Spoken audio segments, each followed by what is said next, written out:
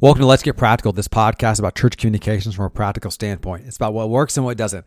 It's about helping you cut through all the clutter and noise and getting straight to the point. And today we're talking about communicating about the coronavirus.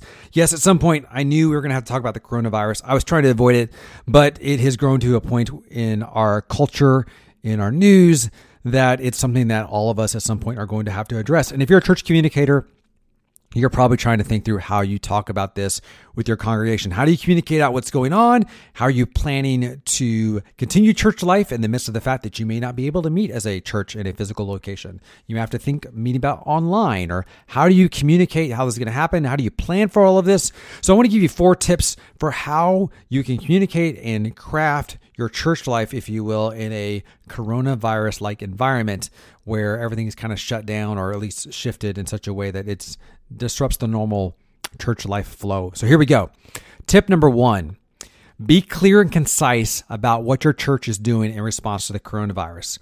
One of the things I think for a lot of us when we're communicating, we tend to want to be super detailed, and we want to be almost have a lot. You almost kind of want to put out too much information, or you want to kind of almost overwhelm your audience. And when you do that, you really end up not communicating anything because you're communicating too much. You're not clear and you're not concise. In other words, you're not using bullet points, you're using paragraphs.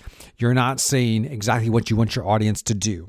How do you want them to pray? How do you want them to prepare? How do you want them to act on Sunday morning? Be very clear and concise in regards to the response for the coronavirus.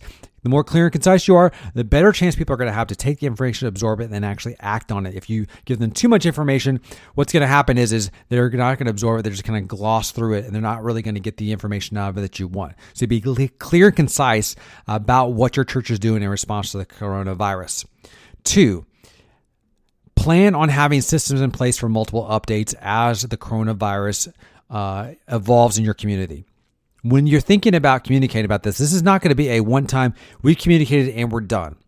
This is something by which you're going to have to be consistently communicating, updating as your state changes things from maybe a epidemic to community widespread, panic, if you will, or whatever terminology your community is going to use, or if your school systems are shutting down. You need to have multiple updates in place, systems in place by which you can give people multiple updates even throughout the day or throughout the weeks of what's going on. This is not a one-time where you communicate it out with an email and you're kind of one and done. So for us, what does that mean? We're going to be communicating via email. We've also got text messaging set up where if you sign up for our text message updates, you'll get text message updates every time we have an update about the coronavirus and how we're responding to that. So that's what we're doing. We are sending multiple updates, hopefully throughout the next few weeks, but this is not going to be a one and done situation. You're going to have to keep your congregation updated as things go along. This lets them know that you're constantly thinking about this and you're thinking about them and what's in their best interest. And this is not something by which you've just communicated once and not thought about it again. Tip number 3, think through all the digital extensions of your church. When I talk about digital extensions, I'm talking about what is normal church life stuff that has a digital natural extension that can still function even though you may not currently be meeting physically in a location. So those could be things like online giving. If you have giving, you can do that online, via text, via website, via mobile app. You have different things like Tithely, onlinegiving.org, different companies that have got stuff set up for you to handle your online giving. So giving is one key thing that's a digital extension that's easy to do, that you can still have even though you're not physically meeting in the same building. Within that, also think about online community. How are you going to shape community? Yes, there are some times when you're going to have to create a community that can't physically meet in the building. Does that mean you create Facebook groups for all of your small groups? Maybe your church is the size where you can create a Facebook group just for your congregation. If you don't have that stuff set up, this is a great time to set those things up. If you do have those things set up, and maybe they've been dormant because people haven't been really that active on those things, this is maybe a time to kind of knock the dust off and reemphasize these are the places we've got. These are the things we have in place to help us form online community. That's where you can post prayer requests, needs. This is how you can figure out who needs to care. This is the kind of stuff you're going to need to do, even like going live in Facebook for that matter, to kind of keep people feeling that they're part of a community that's greater than themselves. Because during this virus that's going right now, as we do more social distancing, we can easily become detached from people. And studies show that when you do that, you can easily slide into depression, all those things. We want to avoid that. So make sure people understand what kind of online community systems you have in place. And I think another great thing you could do here in terms of extending the digital life of your church is podcasts. I think podcasts are another great, easy way to do that. You can easily set your pastor up with an account on Anchor, and they can use their iPhone, and they can just maybe record like a daily devotional. They can maybe even do a daily prayer where people can email in their prayer requests. The pastor prays over those prayer requests right inside of on the iPhone app, and people feel like they're part of greater something themselves, especially when a lot of people right now are living in fear of what's going on in their community around them. So podcasts are a great, easy way to do that because it doesn't require video, it doesn't require a camera. It's just, honestly, you can use your phone, use anchor.fm, and before you know it, you got a podcast up and running. And it's a great way to communicate with people about what's going on with the coronavirus, but also a great way to kind of make people not feel quite as alone because it feels like somebody's right there with them talking them through what's going on in the world around them. And tip number 4, determine how you're going to get people back. Okay. One of the things you got, this is what I would call a retention plan. One of the things we have to think through is let's say your church is shut down for say like 4 to 6, maybe even up to 8 weeks. I don't know what that's going to look like for your community, but it could be a while until your church doors reopen.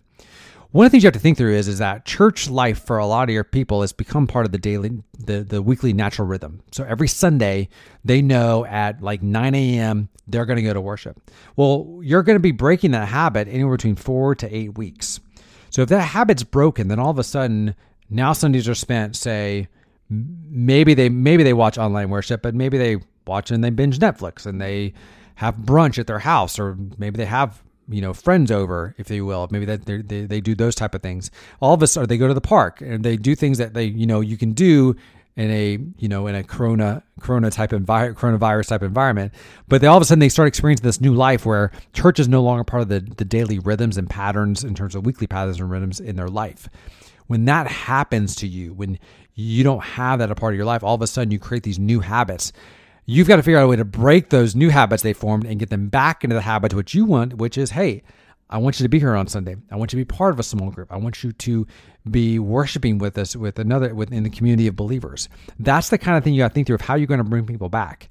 That can't be something simple as we're going to send an email and tell people, hey, guess what? The doors are open. We're going to put a message on our Facebook page, or we're going to put something on our website. This has got to be much more intentional. I suggest you look at utilizing your small group leaders, do an old school phone tree, start calling people and, hey, we can't wait to see you this Sunday.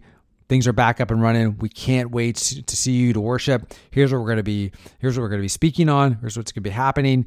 Think through those type of things of how you're going to get people back in the door, because they've created new rhythms and new patterns by which you're going to have to think through how you break, if you will, and get them back into the pattern which existed beforehand, which is being part of the community of life of believers. So I think this is one of those unique opportunities you have to rethink how you would retain somebody. And so this is something I think is going to be really important. I think for a lot of us, if we're not careful, we may not get those people back. And all of a sudden you may be at like, say, 20% less attendance because of the fact that people just kind of developed a whole new set of habits.